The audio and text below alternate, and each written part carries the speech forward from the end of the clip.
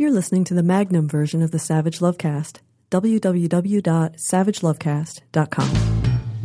If you're stuck in a relationship quandary, or if you're looking for sexual harmony, well, there's nothing you can't ask on the Savage Lovecast. It's almost Christmas, and I have been negligent in my annual responsibilities to scold you all about not mixing Christmas and sex. Right? No profile pictures on your dirty websites or your pickup sites, or your Tinder profile, your OkCupid profile, your Recon profile, anywhere else of you naked wearing a Santa hat, or you naked in front of the Christmas tree with your labia spread open. None of that. That's gross. Christmas and sex don't mix. I've delivered this message to you annually, usually in December at some point earlier, to try to get ahead of it, to get ahead of the people who are trying to mix up Christmas and sex, to try to head that off at the pass, try to get that to stop. But I neglected to do so this year in a timely fashion, so I'm rushing it into the podcast at the top of the show before Christmas, which is just in a couple of days. So please, don't take those pictures in front of the Christmas tree. Don't take dirty pictures in front of the Christmas tree. It's gross. And if you've already taken those pictures and put them on your online dirty sex-seeking profiles, please remove them. Take them off. Replace them with your every other month of the year slutty, dirty hole shots. Other than that, at the top of the Christmas week Savage Lovecast, I have nothing more to add. I have really nothing more to say. There's really nothing I want to rant about. It's Christmas. Christmas isn't for ranting. It's for drinking. So I'm just going to skip most of the rant this week. We're going to get right to your calls, right to your questions. We've got guest experts, and tons of your questions, tons of your calls, starting now. Hey, Dan. I've been married for 6 years. I have a 5 and a 2-year-old, and I'm in my early 30s, and my husband is in his late 30s. I'm calling because I'm having a problem with my husband saying sexual innuendos and doing what I consider inappropriate things with kids. Like if I say something like, oh, the wind is blowing like crazy outside, he'll say, oh, I wish mommy would do that to daddy, and grab his dick in front of the kids. Just last night, for example, I was standing next to the kids, and he hugged me from behind, which was fine, but then he started to rub my outer labia through my pants, and the kids were looking right at us. And, it's frankly, it's just creepy. I've talked to my husband on several occasions about this, and he has apologized, but the behavior still continues. I want our kids to grow up in a warm, loving home and see their parents hug and kiss, but not discuss oral sex or rub each other's genitals, etc. My husband seems to think that I'm a frigid bitch and that I'm too uptight. I should add that he has a long history of doing inappropriate, immature, attention-seeking behavior, and I think he may be a narcissist. Things like we had years ago, we had a gay couple that were our roommates, and I swear to God, he didn't put his shirt off the entire time they lived with us. I mean, just a lot of parading up and down the house with no shirt on, it was just things like that. Anyway, it's one thing for him to do it in front of me or embarrass me, but it's another thing for him to make our kids uncomfortable. And I almost feel like him touching me in front of the kids is like sexually molesting me and the kids, which I know is maybe taking it a little step too far, but it does really creep me out. So I'm just wondering, am I overreacting, and what is and isn't appropriate for children to see? Our 2-year-old doesn't have a clue, but our 5-year-old is definitely noticing things. And she hasn't said anything yet, but, it's only a matter of time. I should add, otherwise my husband's an excellent father. He's very devoted to our kids. It just really seems to be a maturity and a boundary issue. And then also, I should add that we do have sex about once a week, which I think is normal for people with a couple young kids. He'd probably have it, a couple times a week if it was up to him. But, he does have my leave to watch as much porn as he wants and to masturbate. I'm not, some jealous whack job. So, any advice on how to handle this besides, I don't know, turning around and slapping him in the face every time he does this in front of the kids? Just asking him to stop has not worked. Thank you very much. So this guy that you married had this history, an established history that you'd witnessed of him doing inappropriate, narcissistic things, him acting out perhaps at times in sexual ways to draw attention to himself, and you married him anyway? And you scrambled your DNA with him anyway? That was my first reaction. But you could not have possibly anticipated that the way your husband behaved in front of your gay roommates, the sort of gay cocktease that he was, the reaction that he enjoyed getting from them was any indication that he would behave this way in front of his own children. You would really have to have a screw loose as some sort of narcissistic exhibitionist to not be able to make a distinction between your gay roommates who might enjoy a peek every once in a while of their hot straight roommate and your own children. So, yeah, there's a screw loose, and maybe you can tighten that screw by slapping his face.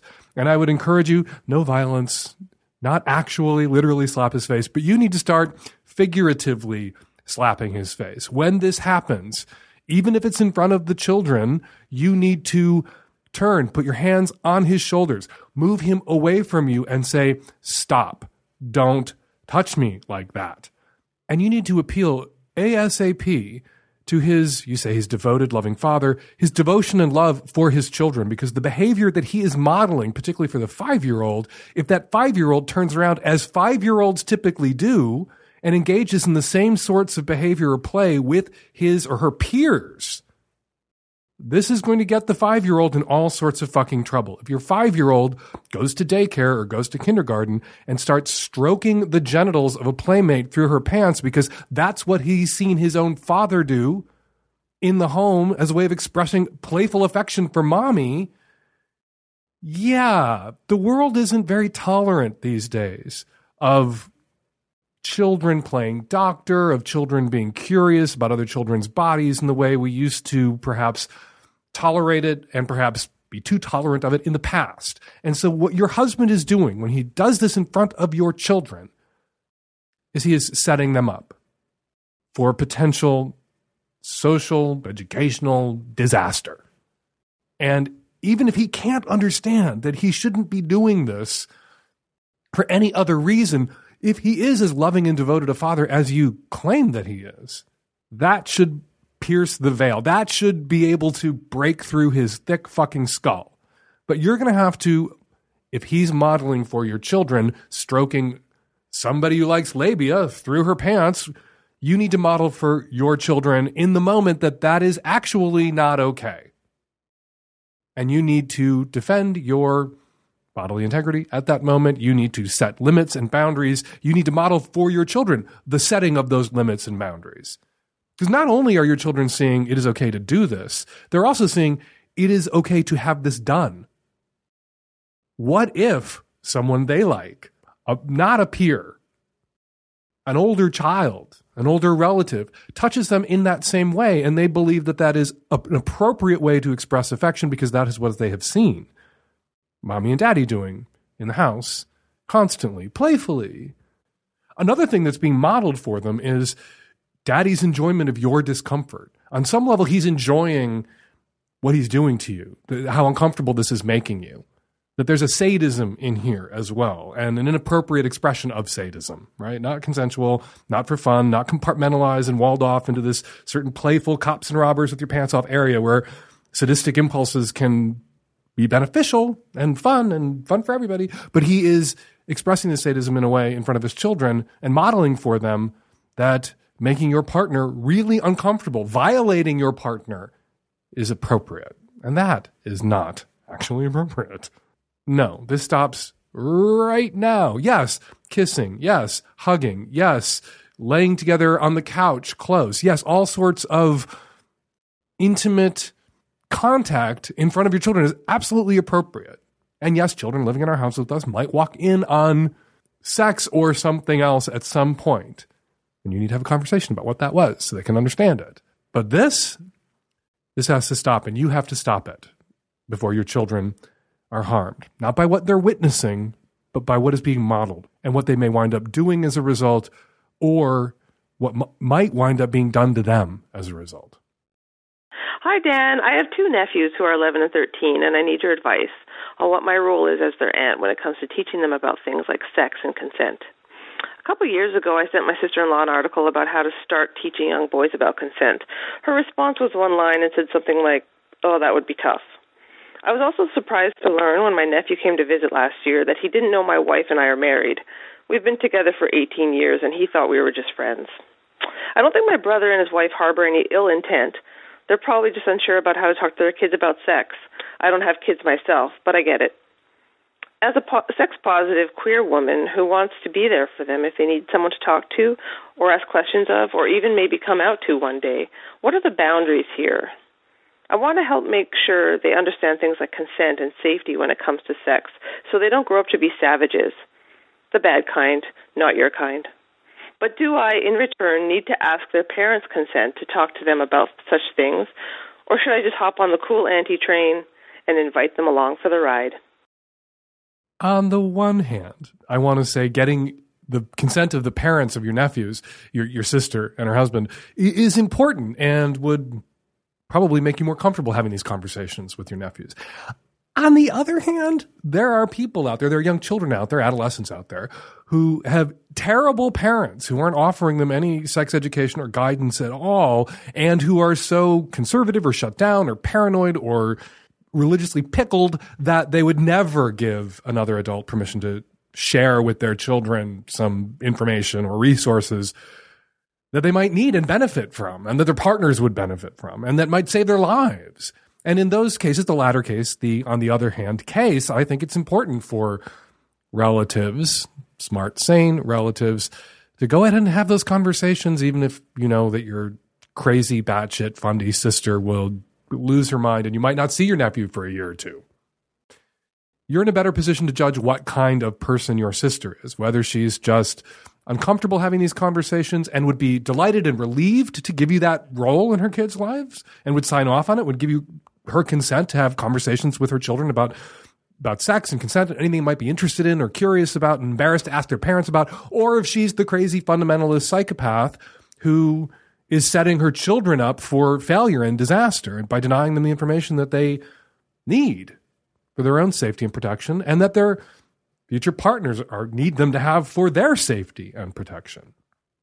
My mom did a smart thing when we were kids, when we were 11, 12, 13, 14, and they had 4 kids, in that, you know, these conversations were difficult to have with your parents, and it's difficult also to have as parents, and difficult for the kids. And so what my parents did was they identified a few adults in our lives that we could go to, aunts, really close friends of the family, that we saw only occasionally, that we could go to and ask anything. And the deal was that this small select group of people would not report back to HQ, parental HQ, about the shit that we might ask them about. And that was good for 2 reasons. First, the only seeing them occasionally, so if you had a really embarrassing question to ask, you could sort of wait until the last moments of Thanksgiving to pull Aunt Peggy aside and ask her those questions, safe in the knowledge that you probably weren't going to see her for 6 months or so. And so if you were embarrassed or mortified by the question, you weren't going to have to look Aunt Peggy in the eye 2 days later, that you would have 6 months to recover from the ask. And the not reporting back to parental HQ was really important too, because you might be inhibited about asking a question that you really did need to ask, that you needed information and answers about, for fear that Aunt Peggy would turn around and rat you out to mom and dad. So if you can have a conversation with your sister about, can you be Aunt Peggy for her kids? Can you be the person they can go to, ask questions about, that you can do a little bit of a download about consent, which is really important, and safety, that she may be uncomfortable doing herself, or her kids don't want to hear from her but might be open hearing from you. That would be great. If you can have that conversation, if you can offer to be Aunt Peggy and your sister can give you permission to be Aunt Peggy, terrific. But if your sister can't have those conversations even with you, if your sister would never sign off on this, and you determine in your interactions with your nephews that they're being set up for failure and their future partners are being set up potentially for trauma because your sister denying them the education and information they need, then you just go ahead and be fucking Aunt Peggy without your sister's permission. Hey, Dan, straight female in her 20s here, and I need your help. I've always considered myself really GGG. I'm very turned on by doing things that turn my partner on, and my basic philosophy is that if it's not hurting me, I'll do it for them. So far, that's made things pretty easy. I've been dating a new guy for the past few months, and we have awesome chemistry in and out of the bedroom. Last night, we were talking about some of our deepest, darkest fantasies, and he revealed that he sometimes watches porn where girls puke on their partner, and that it's one of his fantasies. I was kind of thrown for a loop, and we didn't discuss the fantasy too much other than that obviously this isn't something he needs in order to get off, and it wouldn't be something that he'd want every single time. My first thought is that throwing up fucking hurts. It's not something that would make me feel sexy in any way doing it. Second, throwing up is unhealthy, and I don't really want to damage my own body just to please him. That said, I do really like him, and I am open to trying to indulge his fantasy in other ways if that were possible. Maybe giving him head while he watches his porn, or like throwing watered down oatmeal in his face at some point during sex. I don't really know. This isn't exactly a subject I want to bring up to my friends who haven't all met him yet and would probably judge him pretty harshly. My best idea was to call you and see if you knew of any other ways that maybe we could try to indulge this fantasy, or if you know of a healthy, less painful way to throw up, I'm all ears. Caveat. It's a great word. It means warning or proviso of specific stipulations, conditions, or limitations. And there is a caveat, a big fat fucking caveat attached to GGG that it's not as catchy, but I call a fetish too far, right? People should be good giving and game, good and bad, giving of pleasure without expectation of immediate return, and game for anything. And here's where the caveat comes in, ... within reason.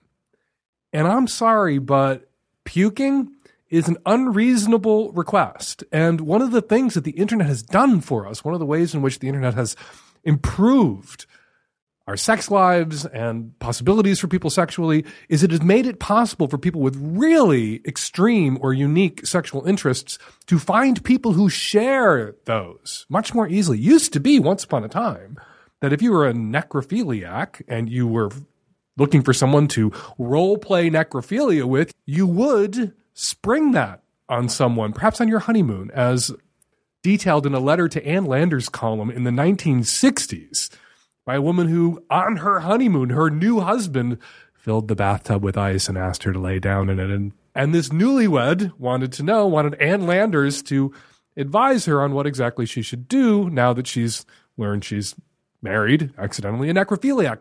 That doesn't have to happen anymore because the necrophiliacs can tick the necrophilia box on their OkCupid profiles and find each other.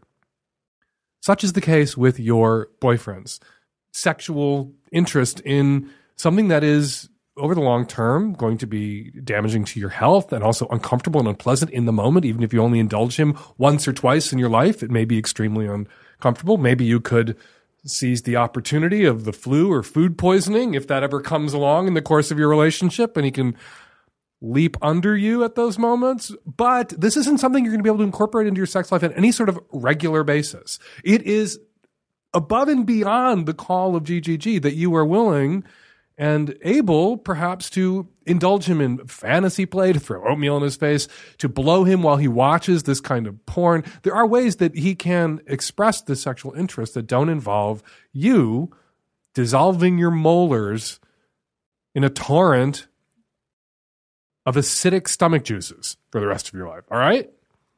So what you say to him, I think, is, that is interesting. I'm glad you felt comfortable enough to share that with me. I'm not going to hold it against you. It doesn't make me not love you. Lots of people have one or two way out there sexual interests or desires, but this isn't something we're going to be able to incorporate into our sex life. But fine, enjoy it when you jack off every once in a while. You can think about it. You can watch some porn about it when I'm not there, or I can be between your legs facing away from the computer with some noise-canceling headphones on while you watch that pornography. Maybe.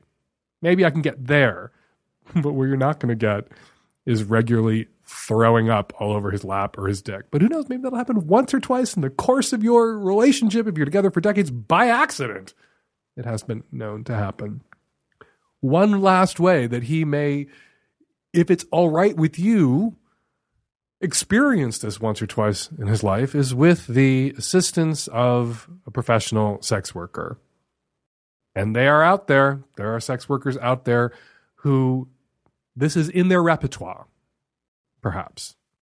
I bet if he Googled around, he could find one or two. Might have to travel to them. I don't think it's something that most sex workers are going to go for. But there are people out there who puking isn't particularly uncomfortable. They're good at it. They can do it at will. And maybe one or two of them have gone into sex work professionally. So we can live in hope of experiencing it in reality, perhaps, with your consent. But in actuality, with you on a regular basis, no. You are GGG, but that is a fetish too far. We're going to take a quick break from your calls to talk to a friend of the show. Cass King is a member of the Wet Spots, Canada's premier bisexual polyamorous musical sex comedy duo. The Wet Spots were guests on a live show, a live Savage Lovecast. Check out episode 382, our 2014 Valentine's Day special show, to hear some of the Wet Spots' greatest hits, including I Want to Fuck You in the Ass, one of my personal favorites. And the Wet Spots also wrote the intro music for our What You Got segment on the Lovecast. Joining me by phone, Cass King, member of the Wet Spots, and I'm having her on today because they've got big news, and news I'm excited about because the Wet Spots are working on a musical. And I love the Wet Spots, and I love musicals. So, Cass, here you are. Tell us about the show. Hey, thank you so much for having me on. So Shine, a burlesque musical, is a musical about a woman named Shine Me On who owns the last scummy burlesque house on the Lower East Side and wants to keep it that way. But of course, it's besieged on all sides by people who want to turn it into condos. It's hard to keep space when space becomes really expensive. Right. And the other thing is that space is really, really important when your community is relying on it. A lot of times when you're kind of freaky, kinky, queer, you leave your family space and you have to find your own family. You have to find your chosen family. And for a lot of us in burlesque and in cabaret, our chosen family is our performing family. So that's this story. What inspired you guys to work on a musical? I love it. I'm always encouraging my friends like Rachel Lark, I think, should write a musical. Garfunkel and Oates have begged to write a musical. And I'm just so excited to hear that you guys, and you're so talented, and I love your music, you're writing a musical. And what inspired you to do that? What was the catalyst? Well, we wrote a couple of songs for a show here that was part of the Vancouver Burlesque Festival. And we just really love writing in that sort of Cole Porter style. And we wanted to bring, adult sexuality and really blatant sexual humor with that kind of, musical theater style.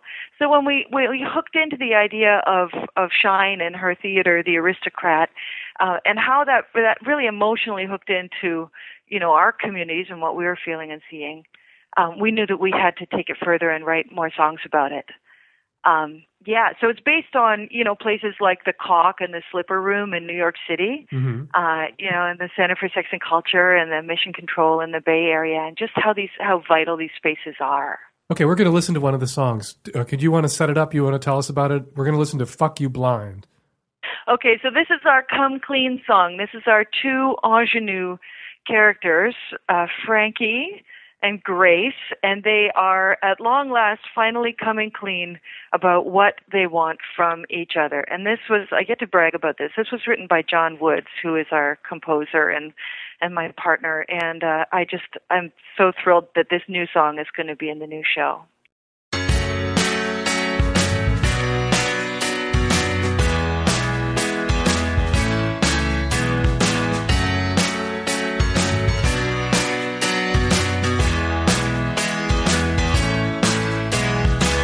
Remember the first time that I saw you? You were standing in the rain just like a Bogart movie. Head of your class, beautiful ass. I was so shy that all I could say was hi. Well, I tried to play it cool, I never showed my heart. Now I'm here to say a couple of things I probably should have said from the start. I wanna fuck you blind.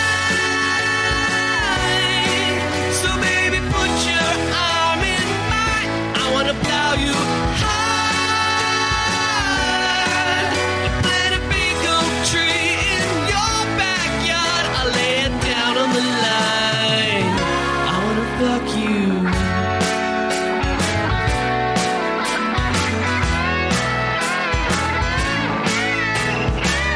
Remember the first time that you held me?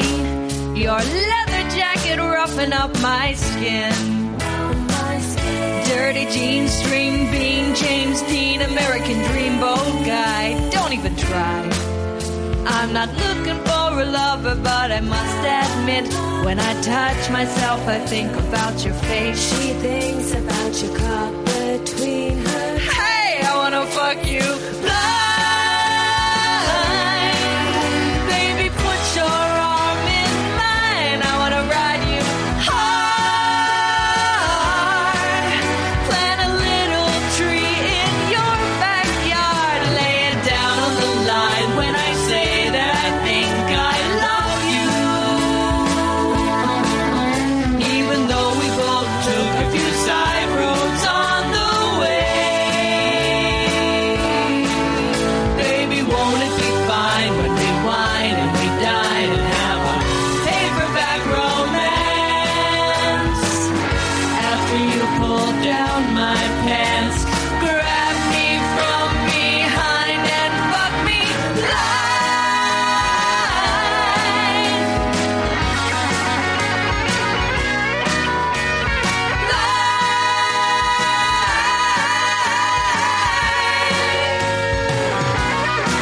I wasn't looking for a lover, but I must admit there's an empty place inside me where I know you fit. I know that you could even put your hand in mine. It's time, it's time, it's time to fuck me blind.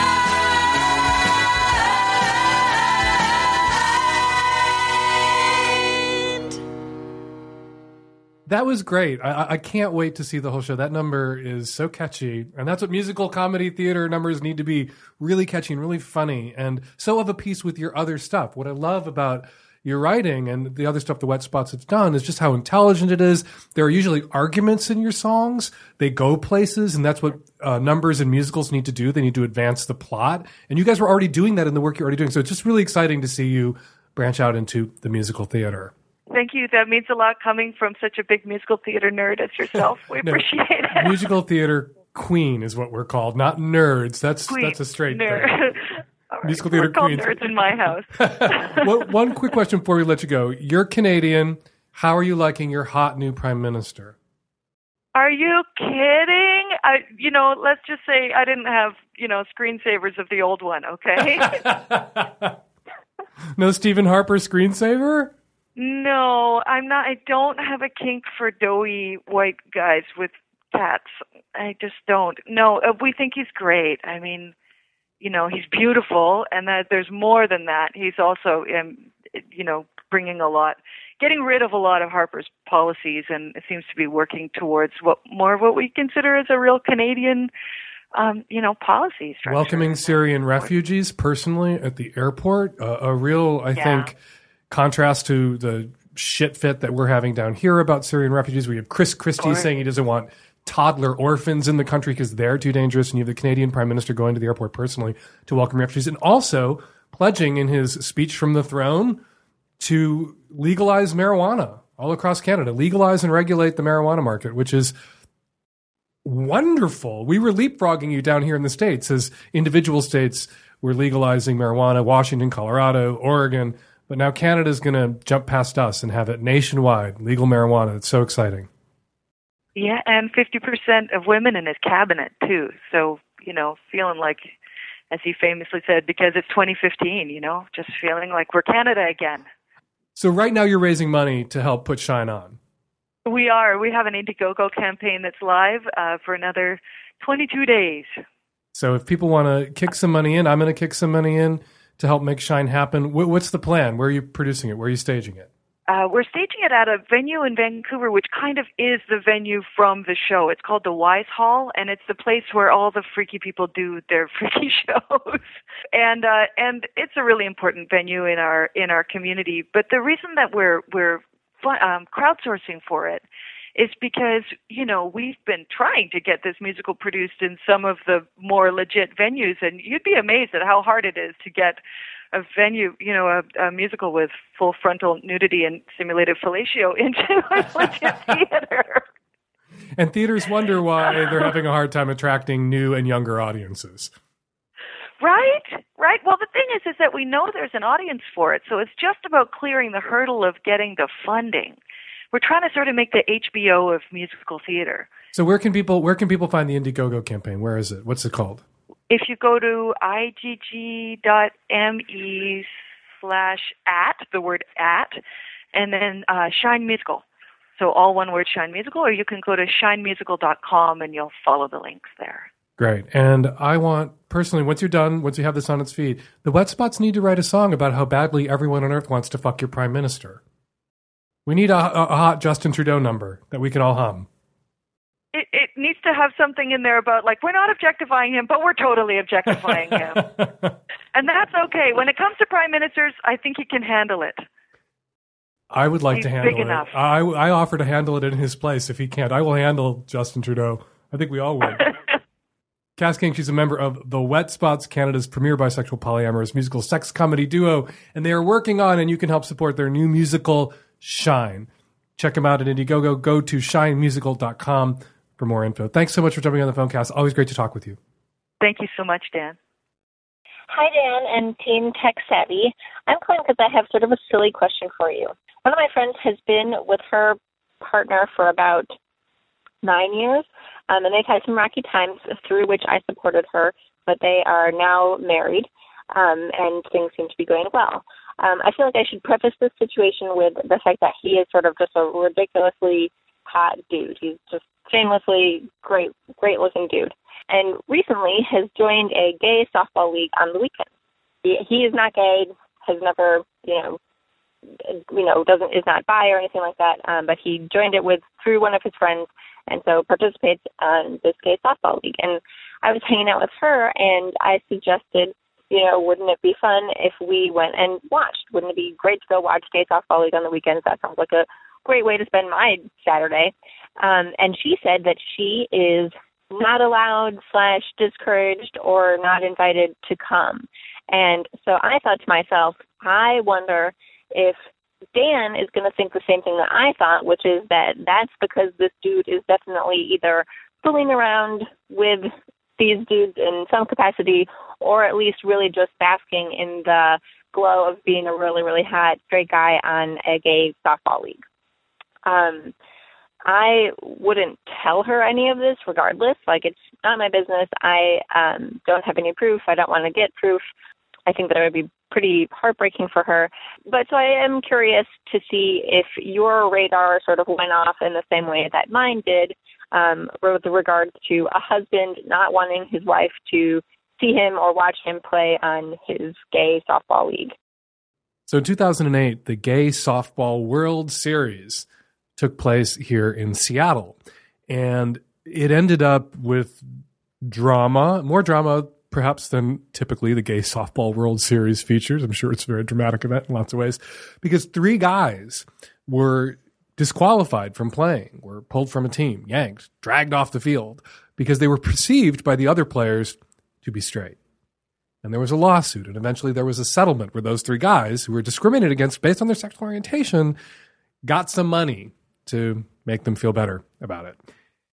So I'm wondering, when you talk about this hot guy who's joined a gay softball team down there, wherever you guys are, my first go-to isn't, is he secretly gay? Is that why you're bi? Is he fucking around with everybody else on the team during the games, and that's why he doesn't want his wife in the stands? Or is he passing himself off as hot and gay, and the wife hanging out watching the game will interfere with his disguise of hot gayness so he can play gay softball? Only he knows the answer to that question.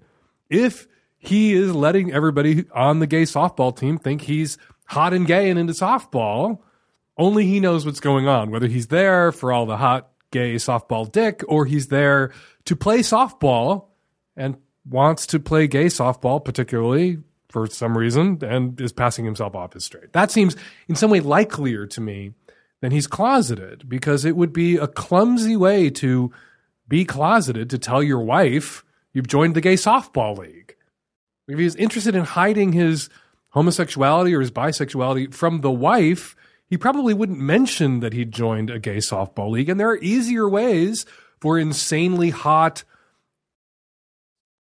straight guys who are actually closeted bi or closeted gay guys to get dick that don't involve softball, that don't involve practices and out-of-town games. Your friend's husband could just get on Grindr or Craigslist or Scruff or Recon or whatever else and put up a torso shot and find all the dick he wanted without having to go to practice, without having to catch a ball. He could catch all the D without having to catch a ball ever. And that seems likelier to me, the reason he doesn't want her there, because they think he's gay, not because he actually is gay. Hi, Dan. Here's my question. Can you or your experts explain the trend toward hyper-modesty in men's locker rooms in gyms these days? I don't get it. When I started working out in the 80s, people were normal. There'd be like 1 out of 10 guys who would be modest about getting naked and change under a towel. And now I feel like it's 8 out of 10 guys who are changing under a towel. And it defies age. It's young guys, old guys. It's guys with great bodies. It's guys with average bodies. It's blind for race. And it's not like I'm some huge cock watcher and I'm like ogling and the guys are just hiding from me because I'm trying to see their cocks. I'm not even looking. I'm just so aware of how many guys are so modest now. So do you have any insight into this? Mark Joseph Stern is a writer for Slate who covers the Supreme Court, the law, LGBT issues, and dick in locker rooms. Mark, thanks for jumping on the phone and helping me answer this one. You recently wrote a piece titled, "If You Are Not Comfortable Being Naked Around Other People, You Are Not an Adult." And interestingly enough, this piece, which came out about a week ago, is illustrated with a picture of Angela Merkel, Times Person of the Year, in a locker room surrounded by hot guys. So yes, I figured that would be, if nothing else, that would be the clickbait that drew readers into my screed. But that was prescient. She was sort of your Person of the Year before Time got to her. That's absolutely right. Angela Merkel surrounded by gym short-clad, partly nude men. So you were riffing on an article in the New York Times about this trend where guys aren't getting naked in locker rooms in front of each other the way that they used to. And your argument is, and the caller is obviously interested in that subject too. Maybe he saw your article, maybe he saw the New York Times article. Your argument is if you're not comfortable being naked in front of other people in the locker room, you are not an adult. So will you please now tell me to my face or my ears that I am not an adult? Because I am not comfortable getting naked in a locker room. Are you kidding me? Okay, well, Dan, you're not an adult. It's that simple. Look, body consciousness is a totally normal and natural thing as a child. When we're kids, when we're teenagers, we are all very aware of and sort of freaked out by our bodies. We don't like being naked around other people. Our bodies are changing. They're maturing. We're getting hair in weird places. Totally understandable. We get fat, we get thin, whatever. The body does a lot of crazy stuff. But, when you're an adult, as you've aged out of that period, I think that body consciousness and including nudity consciousness is something that you sort of have to work past if you want to be a mature person. It's like developing a taste for wine or something like that. It might not be really easy to obtain, but the fact that there are still actual grown men, apparently including Dan Savage, who are shuffling around in towels in the locker room, desperately clinging to their... You're making an assumption here that I would take a shower in a locker room. I don't shower at the gym.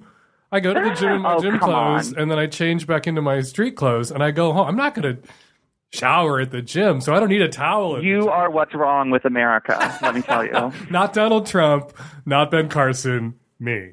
Okay, so absolutely. So this guy wasn't asking us about whether this is a phenomena. It is, and I am contributing to it. He's asking why. And why do you think it is? Why do you think that these days so many fewer men are comfortable walking around with their sacks dragging between their legs in the gym? Well, I have a couple of theories. One is just the greater awareness of, and to some extent, tolerance of gay people. I think back in the 50s and 60s when our dads were growing up, it was, not discussed that gay people and same-sex attraction even existed. And so now a lot of men, some of them may be enlightened, some of them may be hideously, regressive and bigoted, but there are just a lot of dudes who are aware that there may be someone who could conceivably be attracted to them in their bodies in the locker room, and that makes them cling to their towels. And let's be honest here, the locker rooms of urban gyms in America are at least 50% gay. So the odds that there might be somebody in the locker room who's attracted to you, might be checking you out, are really high.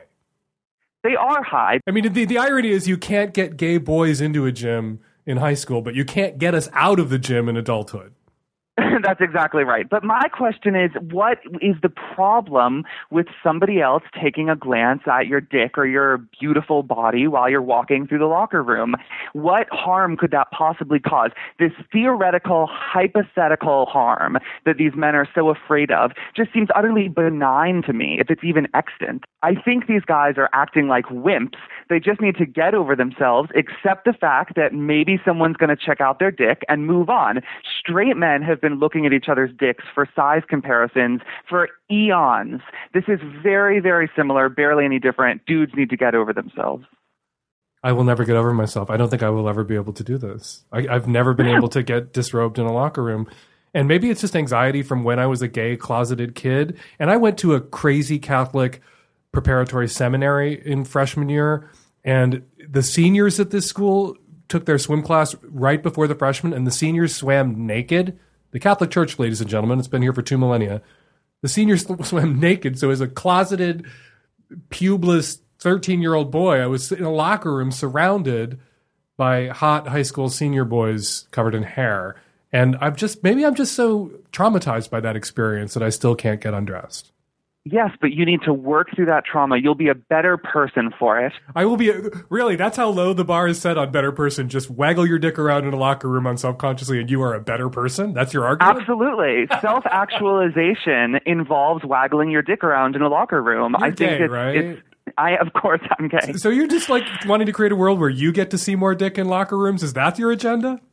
Look, if that is a secondary effect of my argument, then I certainly won't complain about it. But it is not the primary driver behind me pushing my gospel for more locker room nudity. I want men to be comfortable with themselves, men and women. This is not really a gender-specific argument. I want everybody to be comfortable with themselves, to be happy with their bodies and their genitals and whatever, and not freak out so much that they can't even take a shower at the gym. Dan?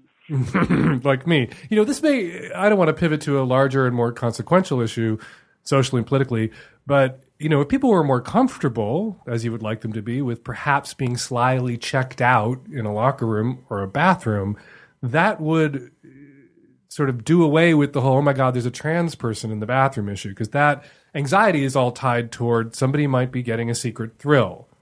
There's somebody in the bathroom who may be here to take a look and shouldn't be here. Because that's that whole bullshit argument that trans women aren't women, they're actually men, and they dress as women because they'd like to go to a bathroom or a locker room and check the ladies out. But if we just all had big co-ed locker rooms where everybody could take a discreet peek if that's what they wanted to do, and people were respectful and not pervy, then this whole issue would go away. In theory, if everyone could become the person that you would like me to become, but that's unlikely to happen.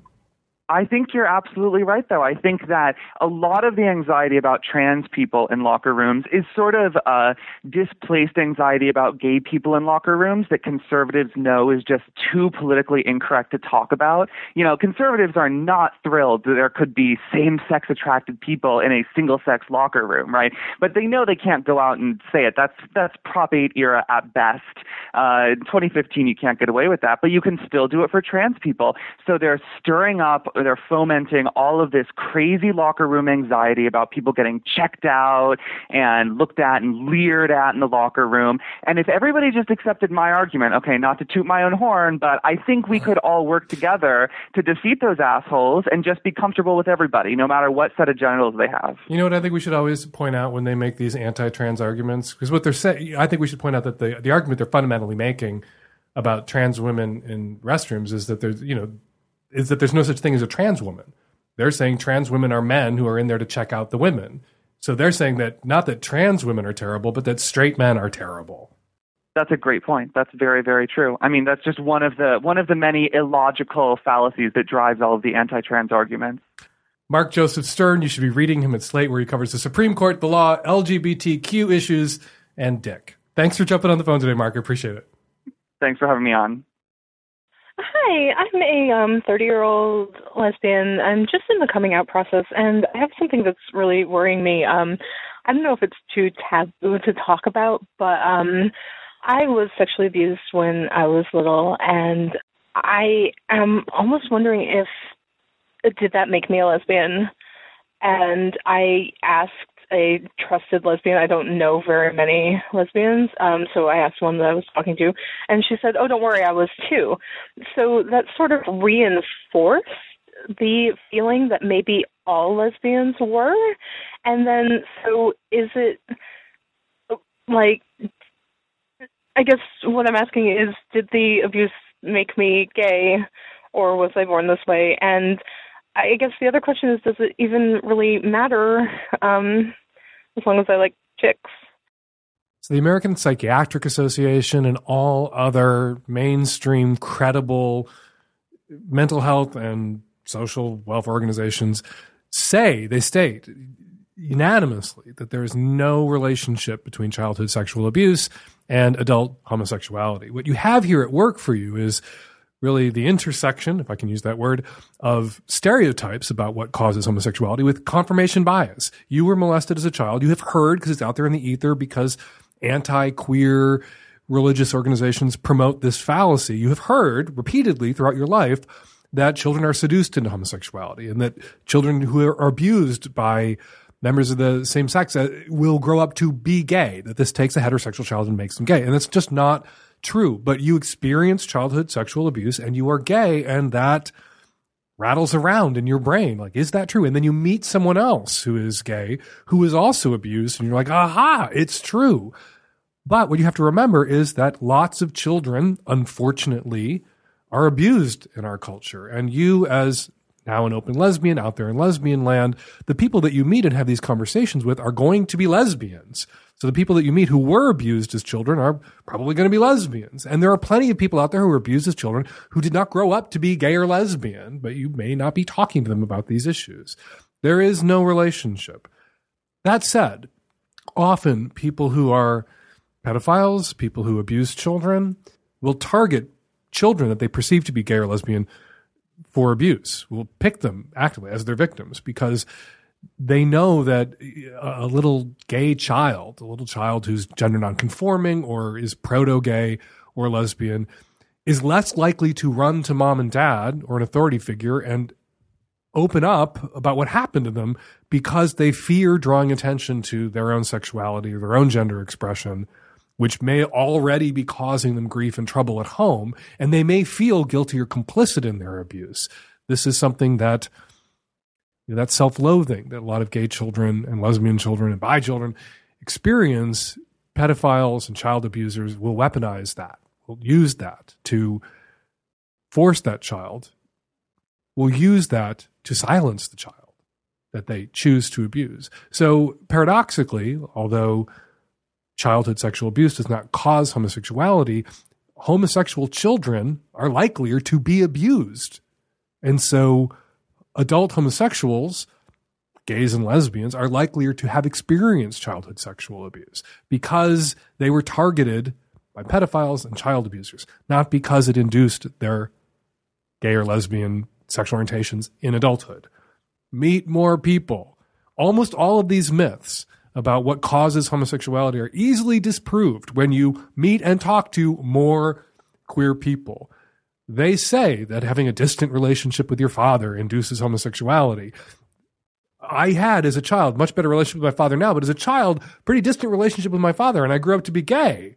Did that relationship make me gay, or were we distant because I was gay and it fucked up our relationship? It made it hard for us to talk to each other. That's what happened. My husband, Terry, here's a scientific example of just two people in the same house. Terry was really close to his dad, and he didn't turn out to be straight. So this thing that was case closed, causative, caused my homosexuality, some people on the religious right would and have argued about me, somehow didn't work with Terry.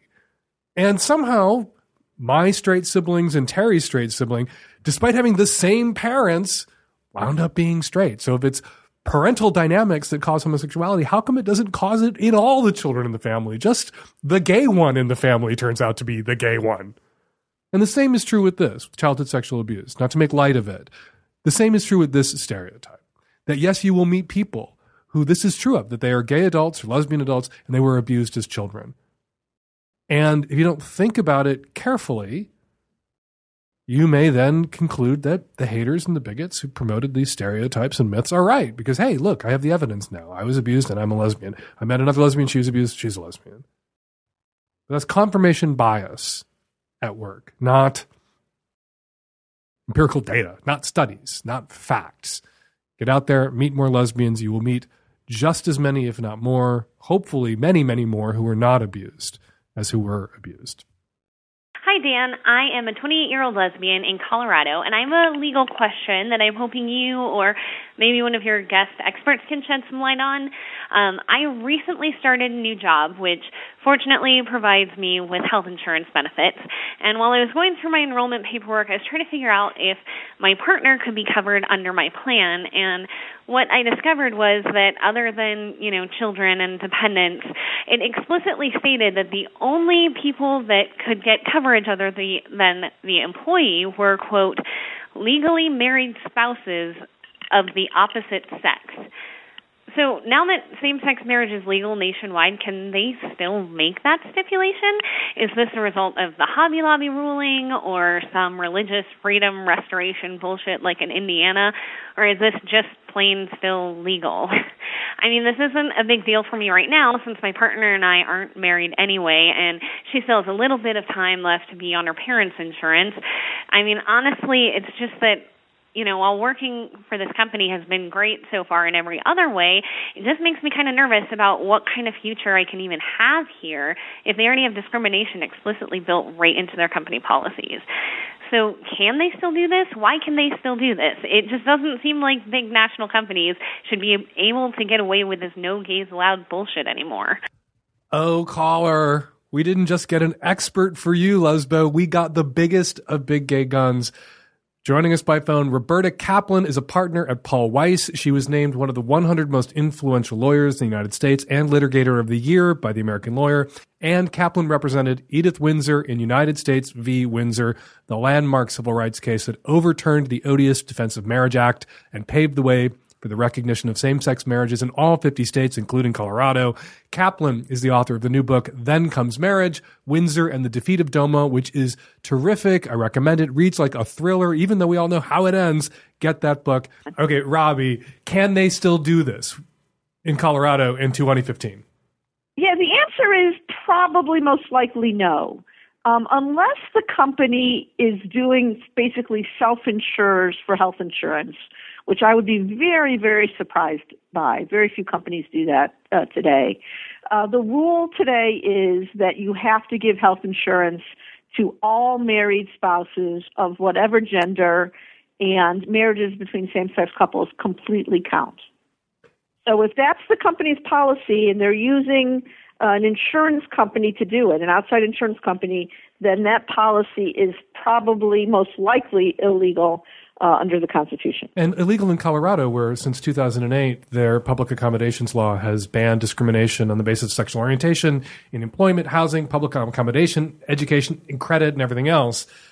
So I'm curious as to whether this is just old language that's rattling around out there in this company's policy that they've not yet zapped or revised in the wake of Windsor and Obergefell and same-sex marriage coming to all 50 states. And maybe the caller needs to just march into HR or the boss's office and say, so about this language in my contract, what up?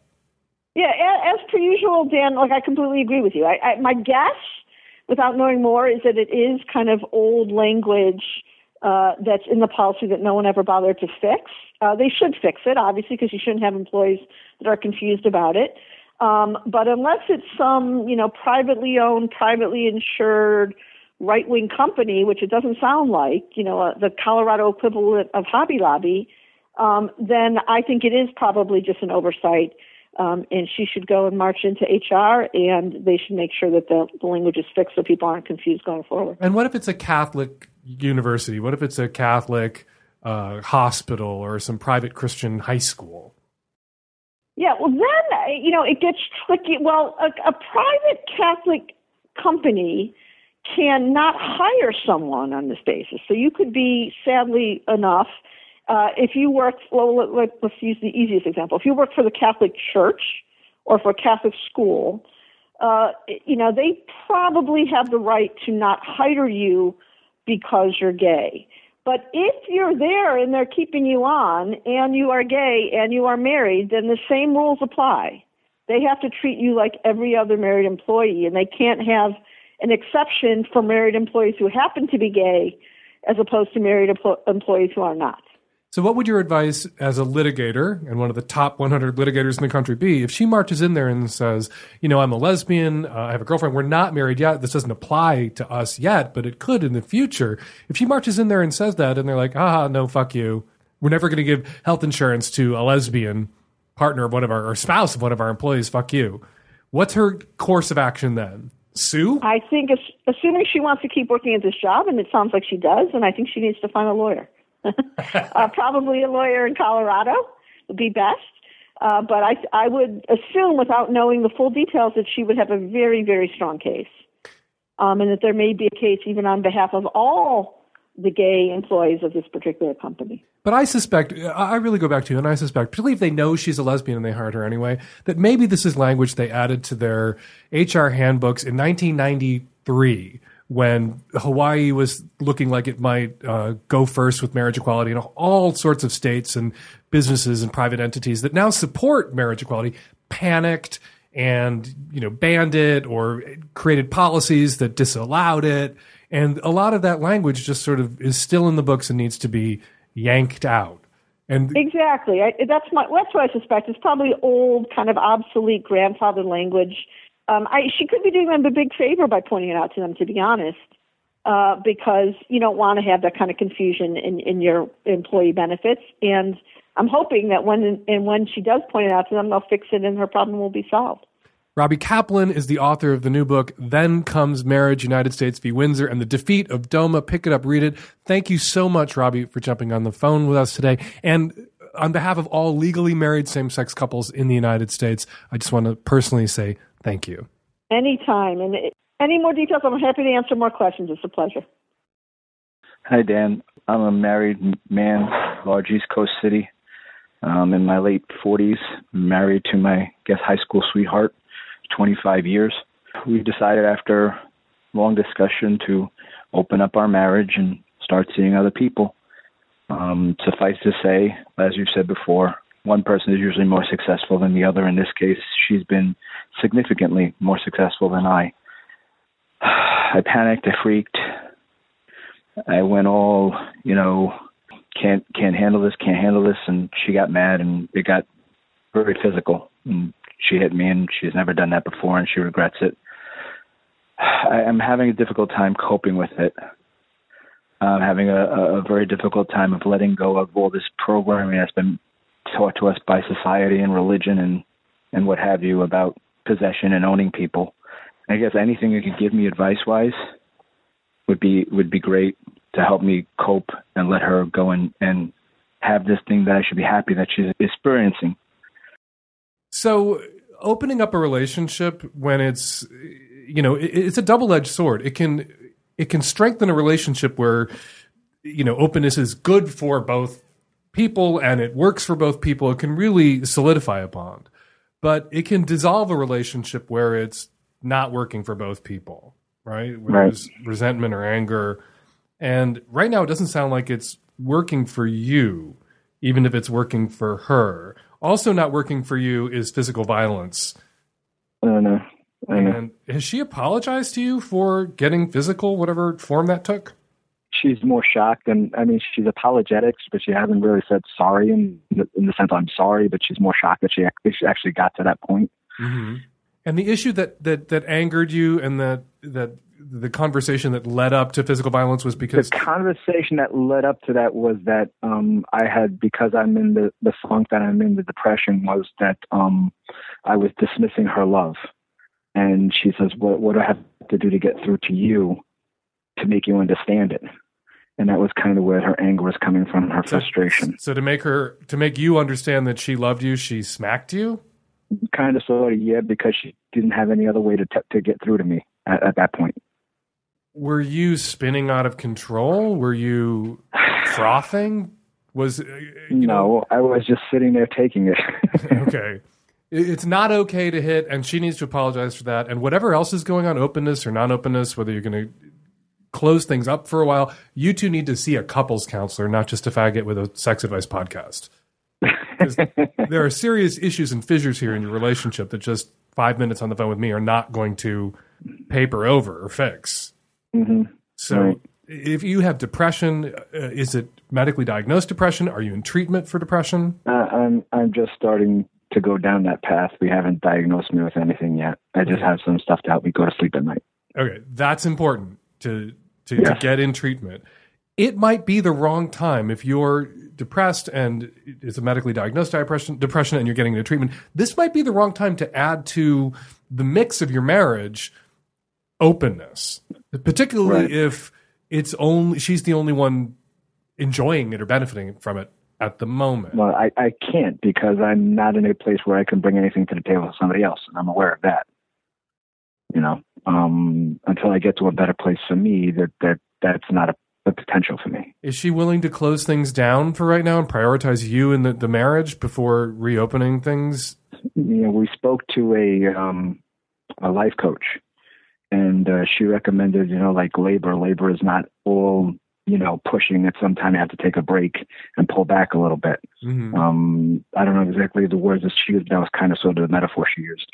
And she agreed to do that, but at the same time, she would like to see these steps progress. And I'm like, well, wait a second. We can't progress to that until we figure out what's wrong with me and us first. Right. So, but I think what your wife is saying there, and what she's trying to communicate to you, is that a closed relationship in forever, like remaining closed for the rest of your relationship, that's not a price of admission she's willing to pay. It sounds like what your wife is saying, that for your marriage to continue, for her to continue to be with you, openness is something that you need to be actively and evidentially moving towards. Right. For her to stay. And you need to decide whether being in an open relationship and, being in a marriage where that's open is something that you want. And so you guys need to have a conversation about whether you're still right for each other. Yeah. Because if what she wants is going to make you depressed and angry, and your depression and anger is going to make her violent, then maybe you guys shouldn't be together. And that has to be on the table too. But there are people who say to their partners, I can't stay in this relationship unless it's open. And their partners say, okay, we'll get there, but I'm not ready right now. And their partners are trying to stall them for 3 decades until death. Mm-hmm. Right? They're like, okay, yeah, at some point in the future, we'll get to openness, but for right now we need to deal with X, Y, and Z. And then there's always more that has to be dealt with. And so your wife, and I'm not, I'm being a bit of a devil's advocate here for someone who I'm kind of uncomfortable advocating for because of the violence. But what your wife may be saying is, if what you mean by not now, I'm not ready now, if what you really mean is not ever, I won't be ready ever, and you're telling me maybe or later when what you mean in your heart is no, then we may not. I might want out of this marriage, and that's a whole other conversation that you guys need to have. Yeah, about what you both want and what would make you both happy. Now, I've heard from lots of guys who were in long-term committed relationships, straight guys, and they opened them up, and their wives or girlfriends are just getting tons of dick, or they have no problem finding other partners, and they have a lot of problems finding other partners because women aren't men. Right. Because pussy's harder to get than dick. And there are lots of reasons for that. That's a whole other conversation that we've had extensively on this show, right? Yes. Yeah. And so I remember those conversations. Okay. So I think it's sometimes in the best interest of the woman who wants openness but wants the marriage too, to assist her husband in finding other partners, because that may make it easier for the husband to continue to be in a good place about the openness. When girlfriends or wives who in suddenly open relationships are like, all right, I got mine, you go get yours, or you can't get any. Well, too bad for you. They're kind of, that's not the right attitude to take if what you want is the relationship to survive. Because if your husband or boyfriend becomes resentful and angry because he's sitting home alone and you're running around jumping on dick that ain't his, that's not a recipe for the long-term success or health of that relationship. So, women out there, I'm always saying to women out there who want openness, you might want to get the openness that you want while giving some aid and comfort and assistance to your husband so he can get a little openness too. Right. Otherwise, the relationship's going to collapse or your husband's going to insist on shutting it all down. So I would say all that to your wife if she was listening. Maybe she will be listening at some point. But what yes, she'd be new for the conversation. But what do you want? Yes. Do you want to be in an open relationship, or are you merely agreeing this to openness to keep? No, I do. I mean, I did want to do this. I believe wholeheartedly that this is the direction I'd like to go. It's just I'd not had much success, and then with her, fantastic success, and it isn't even about so much the sex per se. It's more about the newness and new relationship energy and stuff like that she's looking for more than the sex itself. Because our sex life is not, our sex life is nothing to complain about that she's complained about. Mm-hmm. So it's more about that new relationship energy that she's searching for. Mm-hmm. That's something that I can provide for her. Right. And that's an intoxicating feeling. We've been together too long. That's why a lot of people end up having infidelities that are just, that are non-sexual. Romantic infidelities, emotional infidelities, right. Because people want that new relationship energy and it is intoxicating. And you can't get that after 25 years with your spouse. No. And people desire that. That's why people seek it out, even if it risks blowing up their whole lives. You can get it too. It's just you're going to have to work harder to find it, and it'll take longer. And presumably, I got over here. But your wife can participate in helping you find that, and she should. Right.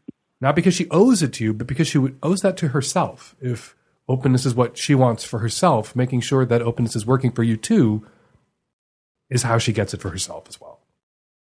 That makes total sense. So now I just have to apply it. Yeah, you and she have to apply it. And one of the ways that I know a lot of couples, straight couples who've gone into openness have found that for both, found situations that work for both, is a rule that the wife only dates men who are also married, who are also in honest, open relationships. And sometimes you wind up with couples dating other couples, where it's sort of an ongoing, intimate, NRE, new relationship energy, besotted swap that continues for a while, that becomes a relationship. Mm-hmm. So you guys have a lot to talk about. Yes, we do. Get treated for depression, stay in counseling, find a therapist that works for you guys. I'm always recommending asect.org, AASECT.org. It's a good place to find sex positive, open relationship positive couples counselors and therapists. Get treated for depression. And if she hits you ever again, that has to be a deal breaker. Right. Doesn't matter how angry people get in the moment. Doesn't matter how difficult the time you're having getting through to someone in the moment. You don't get to punch them. Mm-hmm. And then to rationalize that away by saying, I just couldn't get through to you any other way. If the shoe was on the other foot, I'd be in jail. You'd be in jail. There's a double standard in the culture when it comes to this issue. Yeah. So tell your wife I said hi and never to hit you again. Okay, we'll do. Okay, good luck. Hi, Dan. I'm a late 30s married girl, and I'm in an open relationship where my husband prefers that I don't ask, don't tell policy. And the main question I'm running into is how do I go about having sex with someone else without feeling like I have to lie to my husband about where I am to get out of the house or not come home? Any help you can offer is really helpful. Thanks, Dan. One of the reasons that couples who are open sometimes opt for a DADT arrangement isn't just that, the primary reason is they don't want to be tormented by the mental images, or they just don't want to know. They don't care if it's happening, but they don't want to know in the moment or really ever. They want to pretend or, be able to suspend their disbelief and emotionally function as if they're in a sexually monogamous relationship. So there's that. But another reason that a lot of people opt for DADT is it really logistically puts a lid on it, that the opportunities for you or him to fuck other people are going to be constrained by the fact that it has to happen at times and in places under circumstances where he's not going to find out about it. So you can't be away overnight for some mysterious reason, because then he would know about it. So you can't make plans to see your boyfriend or your piece on the side at a time when otherwise you would be with him, because then he would know about it. And this constraint that for you is a problem, you need to have a conversation with your husband or boyfriend, because that may be what he likes about DADT. By design, it limits the numbers of times you're going to fuck other people, because logistically, the occasions when you can do it without violating the DAT are going to be rare. So, you're asking me how you can fuck around, how you can see other guys fuck around with your partner's consent without having to lie. And the answer, and built into the DNA of the DADT agreement, is at those times when that's possible. And that may not be possible every time that you want it to be possible, because it's not possible if you have to lie. It's not possible if you have to make something up that he's going to see through, or he's likely to correctly interpret as bullshit. If you have a DADT agreement with somebody that you live with and you're married to, who has a reasonable expectation that you are going to sleep with him every night, you don't get to spend the night elsewhere. Unless you're away for a business trip and you tell your piece on the side to meet you in Tucson or wherever the fuck you're going on your business trip, and then you can spend the night together. But spending the night together in the city where you live isn't possible, because it would functionally result in you violating your DADT agreement with the person who should be your first emotional and sexual priority, and that is your partner with whom you have that agreement. Hi, Dan. Here's my story. I'm a 32-year-old straight female. I got married when I was 21. I was married almost 9 years before he left. It was a fairly amicable separation. We never had a volatile or contentious marriage. We didn't have kids or house. We had our divorce finalized in a very short period of time. After the divorce was final, I tried for a while to continue to keep in contact with him via text message. Talking about TV shows we watched, nothing difficult or even personal. But I quit trying and haven't heard from him since then. But I can't seem to drop the idea of reaching out to him. Everyone in my life now thinks this is stupid. There are sort of two strains of thought here. One is simply that I miss his friendship. He was basically my only person for most of our marriage. He was my best friend and husband for almost a decade, and I miss him and his family, who have also not contacted me. The second is that I would like to know, now that time has passed, what I did wrong. What were my worst traits? How can I be a better partner going forward? The words he said to me when he was leaving are forever seared onto my brain, but I wonder with hindsight if he had any useful comments. Please tell me, Dan, am I just searching for that closure that no one ever actually gets and must create for themselves? Should I try to reach out to this person who is so much of my life? I don't know where he is actually living right now, but I think he's still living with his parents several states away. So even renewed communication would never be a daily thing or even a face-to-face thing. I would love your thoughts on this, Dan. I'm trying not to read too much into the fact that you don't talk about why you got divorced, why he left you. You don't tell us what exactly it was he said on his way out the door. And you didn't include a phone number, so I couldn't call you back and ask you those follow-up questions, those obvious follow-up questions. It could be that you behaved very badly. It could be that you really shat the fucking bed. Maybe you cheated on him in a scalding way, and maybe being in contact with you at all makes him feel terrible and rips open every wound, and he just can't emotionally deal with having any contact with you. And that is his right. If he can't deal with you and he doesn't want to be in touch with you, he doesn't have to be in touch with you, and he doesn't have to deal with you. And that's a right each of us enjoys, whatever kind of interpersonal relationship we're talking about. No one can compel us to be in touch or contact with them if we find it painful to be in contact or in touch with them, however unfair it may feel to that person. Closure is something you do for yourself. Closure is not a gift someone else gives you. So close it. Tell yourself, I'll never know why I can't be in touch with him or why he doesn't want to be in touch with me.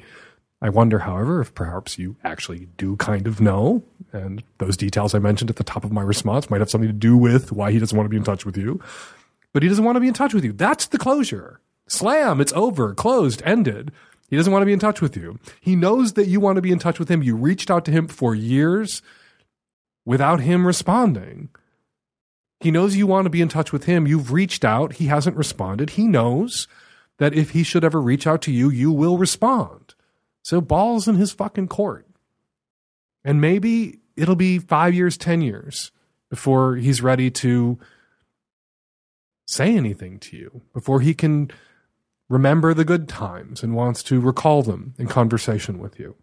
In the meantime, stop obsessing about this. Stop obsessing about something you cannot control. Hi. To the lady in episode, I think 447, who's fucking the chauvinist, I get where you're coming from. I'm a strong, independent feminist with a huge misogyny fetish. That being said, I highly recommend finding a fellow feminist kinkster. You can take your fetish so much further and have way more fun with your kinks with the right kind of person. Getting pseudo-raped by a respectful, consent-oriented dirty bastard is so much fun and is so much safer than expressing that interest with an actual chauvinist abuser. Also, getting hog-tied and face-fucked might be awesome on its own, but having someone who makes you cocoa afterwards and discusses feminism with you while you cuddle is pretty great, too. Hi, Dan. This is a comment for the woman who was having great sex with the chauvinist guy and being a little conflicted about it. I think if she needs a way to break free of this guy and sort of get away from the great sex, she might think every time they're together of how she's proving every MRA asshole and pickup artist right about their bullshit theories, and I think the thrill of that might wear off real quick. Hello, Dan Savage, longtime fan. Anyway, I wanted to call in regards to last week's dog masturbating. I am a professional dog groomer and just wanted to comment and say chances are that dog isn't masturbating, but needs its anal glands expressed. Yes, dogs have anal glands. So it's probably pretty uncomfortable and she's trying to scoot it into the carpet. Take her to the vet or to your groomer and have that taken care of. And if it's not that, it's fleas. And we're going to leave it there. 206-302-2064 is the number here at the Lovecast.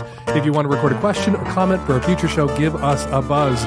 206-302-2064. Follow me on Twitter at FakeDanSavage. Follow Roberta Kaplan on Twitter at KaplanRobbie.